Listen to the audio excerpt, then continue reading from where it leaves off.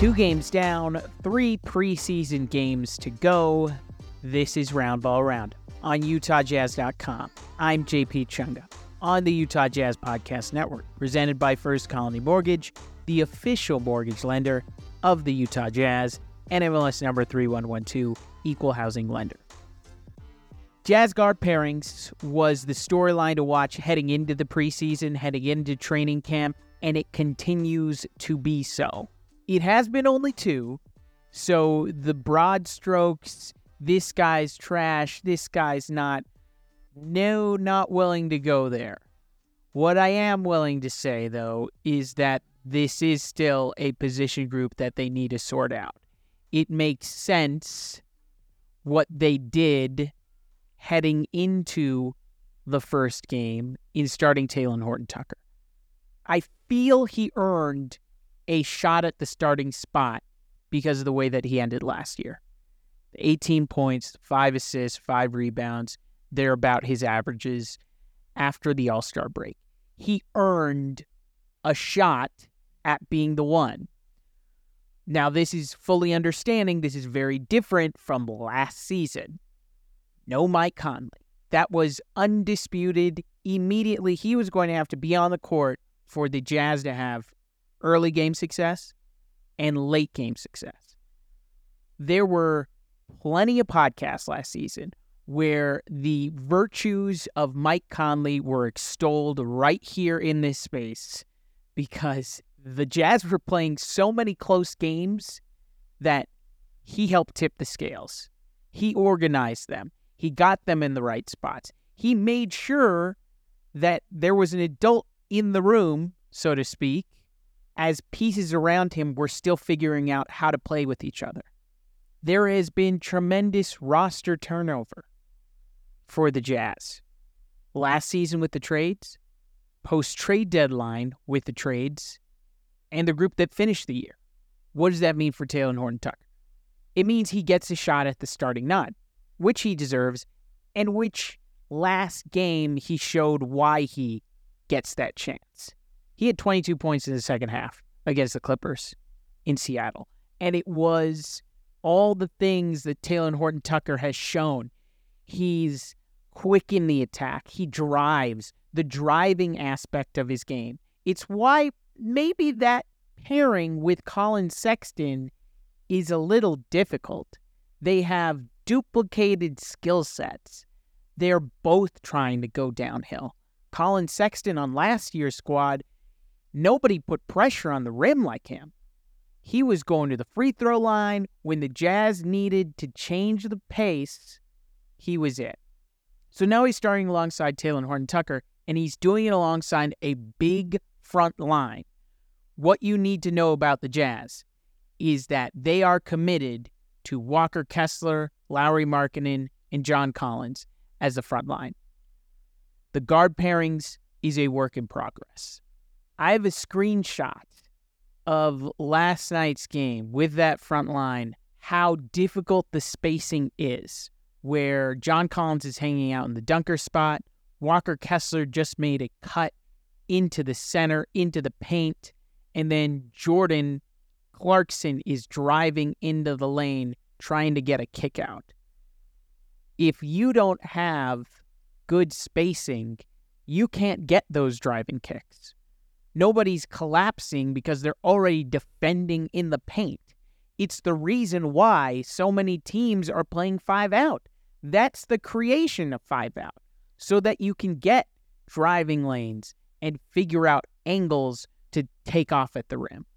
Talen Horton-Tucker showed good points in the second half, knowing how to get back into the game, and doing easy things in transition. Transition buckets were crucial for the Jazz in that second half because they weren't shooting the ball well. It was 20% from 3, 40% from the field. It was bad. Everybody looked tired, and rightfully so. They had been in Hawaii, came on a trip straight to Seattle, and you're playing the next day. They don't have the luxury of resting during the preseason. It's kind of weird how the NBA scheduled this. They've got the Celtics playing a back-to-back during this time. I mean, what are we doing here, folks? They shouldn't be playing 3 games in 4 days, 5 days. It's weird, but whatever. Shout out Drew Carter. Way to go on his debut. But the guard bearing is going to be crucial. Finding the driving lanes with those bigs on the floor. It's why I asked on the first possession of the game, Walker Kessler gets a 3 in the corner. Is this a bit? Are we doing an elaborate Tim Robinson, I think you should leave sketch where Walker Kessler is only here for the zip line? He is in the corner hanging out, something that he did last season, but he's not floating into the dunker spot trying to catch on the move. He's sticking there and shooting that corner 3. If that's how the Jazz create spacing, that helps their guards with their driving lanes. But I don't know how quickly defenses would react, quickly defenses would respect it. Up to them, I suppose. And now I've made it this far without talking about Keyonte George. I'm going to set it up with first hearing from Will what he had to say ahead of the first game, his expectations, and then hear from Keyonte reacting to his performance. Keyonte, the thing that I've been most impressed with Summer League training camp is just how he carries himself. He has a real confidence about him in the way that he approaches his work, in the way that he, carries himself on the floor when he is playing. I think Summer League was kind of everybody's first taste of that, to see the confidence that he had on the court, the ability to do a variety of things on the offensive end. Keyonte understands that while those moments are great, this is not Summer League, and it's going to be a whole step up in terms of the players you're playing against and the expectations that you have, from our team, to contribute to winning. So what he's shown us so far is why we drafted him. We loved his ability to dribble, pass, and shoot on the offensive end of the floor. We loved his demeanor, his personality, his work ethic. And so he's reflected all those things, early on with us. But, I think this is a special night for him. It's a preseason game, but this is really his first NBA game. So it's going to be fun to get him out there on the floor. KD has done a good job, just telling me, next play. You're going to make mistakes your rookie year. That's what's going to happen. Like you said, just try to maintain that good body language, not try to show too many that I'm frustrated. Of course, I'm going to be hard on myself, but just understand it. I know the game. I have a high IQ, so just continue to make the right reads, play winning basketball. And, for me, I think everything will come, with it. So just continue to just play with a free mind and just having fun and having a smile on my face. He has pop. He has something that other players don't. He is the highest risk, highest reward of the guard group. You saw it when he was trying to kill people on dunks. He has 2 almost highlights that would naturally be number 1 on SportsCenter. Serious reach back jams that he was going for. The Seattle one, the cameras caught him shaking off his wrist because he tried to slam it down so hard, and he missed. But that bounce, that verticality, him creating something for himself out of nothing, he's dynamic. He is what you saw during Summer League so far this preseason, in limited bites, against better competition, but he has that offensive prowess. Now, defensively, he got backdoored a bunch in the first game. And that's going to be the case. Chris Dunn mentioned this, that Keyonte George can be a good defender. But like most rookies, he's not it right now. And rookies don't immediately impact games. The Walker Kessler, Ochai Agbaji measuring stick isn't fair for everyone. And the Walker Kessler one isn't as fair to everyone. But hearing how Keyonte was such a big point and a big talking point in Hawaii, how much he impressed, how he's still drawing eyeballs after an impressive summer league. There's something there. It seems like the hype train's keeping on moving. It's going to keep on moving because he has so much talent. I like Keyonte, but I don't know that you start him immediately. It's a well-held belief of Will Hardy that minutes are earned, they aren't given. So when last year Ochai Agbaji isn't getting minutes with the first team immediately, he has to go down to the Stars. There's a hubbub of beat writers complaining, why isn't Ochai Agbaji playing? And then he comes along slowly, plays in the new year, and shows that he can get what he receives. He earned his minutes along the way. But this isn't too dissimilar to what Jerry Sloan would do.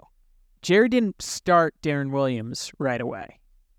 And that's with a team that their point guard was Captain Crunch. Seriously, his nickname was Captain Crunch. Milt Palacio, Keith McLeod. They didn't go with the lottery pick, the number 3 overall pick out of Illinois to start their season. Even he had to earn it. Now, he was very old school. It was a different time. There isn't a Captain Crunch in the guard line. This is actually a very competitive guard line. That's why if Keyonte is going to earn his minutes, he's got to show above and beyond that he's beaten established NBA players. Colin Sexton's established. Taylor Horton-Tucker is established and finished last season well. Jordan Clarkson has a pedigree. Chris Dunn, haven't even mentioned Chris Dunn. He was the best option in the first game. The minutes he was in was effective. He was perfect 7 for 7 from the field, had 5 assists on top of all the defense that he does and provides.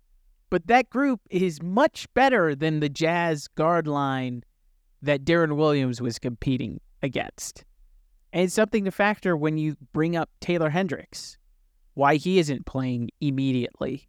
These players need time before they're ready for the NBA game. And just because they aren't ready immediately to play at the NBA level doesn't mean that it's over for them. Making too quick of judgments is something that Will Hardy brings up all the time. People had judgments on Lauri Markkanen and who he was going to be before he became the most improved player.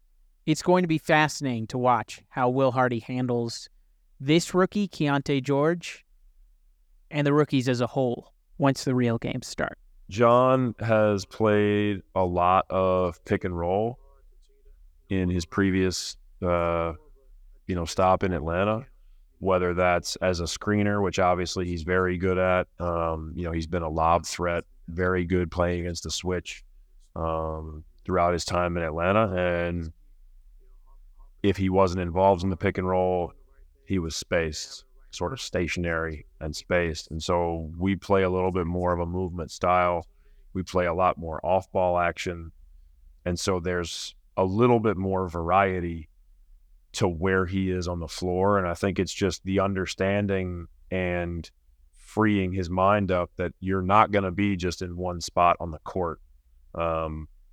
It's on me and our staff, but it's on me to make sure that I'm keeping it narrow enough, especially early in his time with us, that it's not distracting and confusing where he's got to remember 14 different things. Because we do have a little bit of a foundation with a lot of these guys coming back from last year. They know what we've tried to do. They understand some of the terminology. And so I've got to do a better job with John of stripping it down and putting him in spots to be successful. And as I've said to you guys so many times last year, the hardest part is doing that without making the game about one person. I've got to figure out the right balance of how to do some things that help John and benefit John, as well as Lowry and Jordan, and Colin, and all those guys. And so preseason is just as important for the staff as it is for the players. Obviously we all watch the players play and we evaluate their play, but I have to take just as much responsibility after every game of trying to learn and figure out what needs to change what we need to do more of.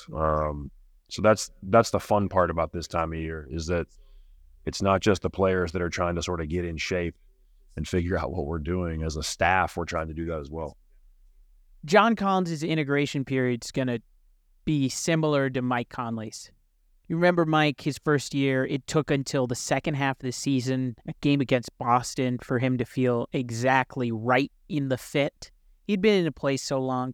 He was in Memphis for forever. John was in a very difficult situation with Atlanta. His importance to the offense went down and down. You saw it with his confidence. It went down and down.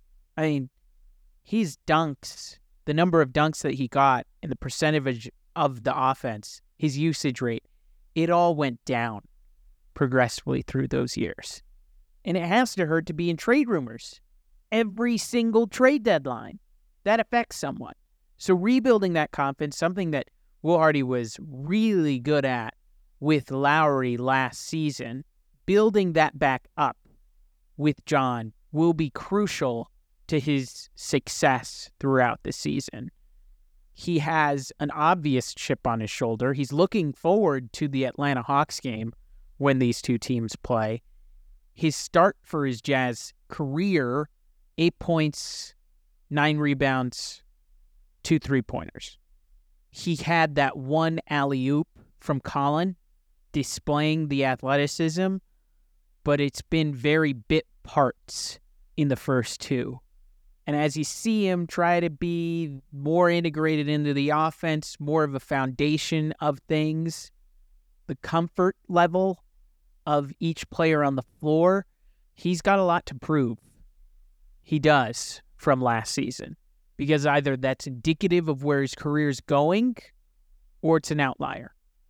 And I imagine the Jazz believe that last season was an outlier. Omer Yurtseven, I can't wait to activate the Yurt Hive. I'm already a part of it.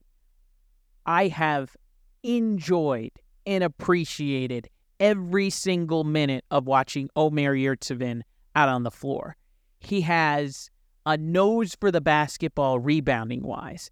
The first game, he's going out there and gobbling every single offensive rebound. Across 2 games, 6 points, 10 rebounds, 4 offensive rebounds. It comes in flashes, and it's natural to believe because he's getting the Roundball Roundup bump. You're welcome, Omer. I watched the highlights again of his best game. He nearly had a triple-double. It's him with the Miami Heat against the Suns. And he is doing his Kelly Olynyk impression. He's at the elbows, facilitating, passing off. That's the last thing to see from him during this preseason. How much and how often are they going to try to run offense through him? Are they going to give him an opportunity with the second unit or even the third unit? Hey, can you create something for us? Because he creates something on the offensive glass. He finds energy getting those boards. He is really good at that skill. And you need somebody. I mean, last year, the Jazz didn't have that rebounder. But Omer Yurtseven, 25 minutes of action. I get it. I get why this guy has an online following. I get why there is a huge fan base around this player. It makes sense. Count me in on the Yurt Hive. It's preseason. There better be an Omer Yurtseven take on a preseason podcast. Oh, congratulations. You notice Walker Kessler's good. Yes, I know that. You know that. He started off very well. The first possession, he blocks Ivica Zubac. Yes, Walker Kessler, very good. But you don't come to the podcast for standard Walker Kessler takes. You want somebody to go all in on the Yurt Hive. It's Yurt season. Yurt preseason. Finish up here with the GM survey. Couple of inclusions for the Jazz as far as biggest steal in the NBA draft. Keyonte George tied second for where he went, 16th. And Bryce Sensabaugh receiving votes in that category as well. They also got a high mark in home court advantage, which is pretty impressive considering that the team won 37 games last year. Still matters that it was very difficult to play home. But I look at that and I see, GM survey's fun to watch. Shout out. It's cool. But they have the GM survey, and it's available on NBA.com. They have the GM survey every year, and these guys are as crazy as us. Look at the LeBron James, Dwayne Wade, Carmelo Anthony, Darko Milicic draft. And they ask the question, hey, who's going to be the best player in 5 years of this draft class? And somebody in the LeBron James draft said Michael Pietrus will actually be the best player in 5 years. They're as crazy as us. They have consensus where, hey, Milwaukee, they're going to be a title contender. The best move of the offseason. Wow, Damian Lillard going to the Bucks. I think those are pretty easy calls. But the funny parts are where they get things wrong. And the draft is already a crapshoot, so seeing those projections are funny to look back on. GM survey is out. If you want to peruse it, you can. Not much Jazz inclusion. They did receive votes in most improved, but the team that won was Oklahoma City, an obvious team that will improve. They might be a top 4 team in the Western Conference. And if you watched Chet versus Wemby on Monday, which I did, it looks and seems like those two teams are going to be rivals for a long time. We might be talking about playoff series where these two are trying to get past each other, and it's Chet burrowing into Victor or Victor burrowing into Chet. Victor gave a headbutt on his way to the rim, flexed on Chet, and then Brian Windhorst asked Victor if he has a relationship with him, and he said no. So this is actually going to bring the spice. This is going to be cool to watch. This is what we've all been looking forward to. 7-footers who could dribble, pass, shoot. This is the NBA now. And I guarantee you people are sleeping on Chet. I'm glad I asked Walker Kessler during USA Basketball camp about him, because he was on the select team. He was impressing even there. You could hear general managers, NBA front office personnel talking about Chet, Jalen Duren, who also stood out in that USA Basketball camp. But Chet, if you're looking for games to watch the Jazz play against, young cores that the Jazz will be contending with, that OKC squad is going to be working together. That OKC squad is on a perfect timeline to be contending in the Western Conference. They are already, in my mind, going to be a top 8 team. They're going to the playoffs. It's happening. Book it. Take the over on OKC. Unless there's a catastrophic injury, that team has enough to test you. They could be a second-round team this year. They have the perfect 5 out. They have a great A-level star in Shea. And then you have enough pieces. Wing Jalen Williams, Giddey, his playmaking, his passing, bench pieces if you need Trey Mann. They have what it takes. San Antonio is going to be improved with Victor, but he doesn't immediately make them a playoff team. He makes them a tough out in the regular season. You have to see more of it because he's playing the 4 alongside Zach Collins. But it's going to take a while for San Antonio to get into that OKC tier. 5 stars, nice reviews. That's all I ask of you. Let others know that you're listening to the podcast. I didn't know I would be ending with a Chet Wemby take to finish it off. But here we are. It's the preseason. Game Saturday, game against the Breakers on Monday. Closing in on 2 weeks to the season starts. I'll have more as the basketball continues. Keep listening. It's Roundball Roundup on UtahJazz.com.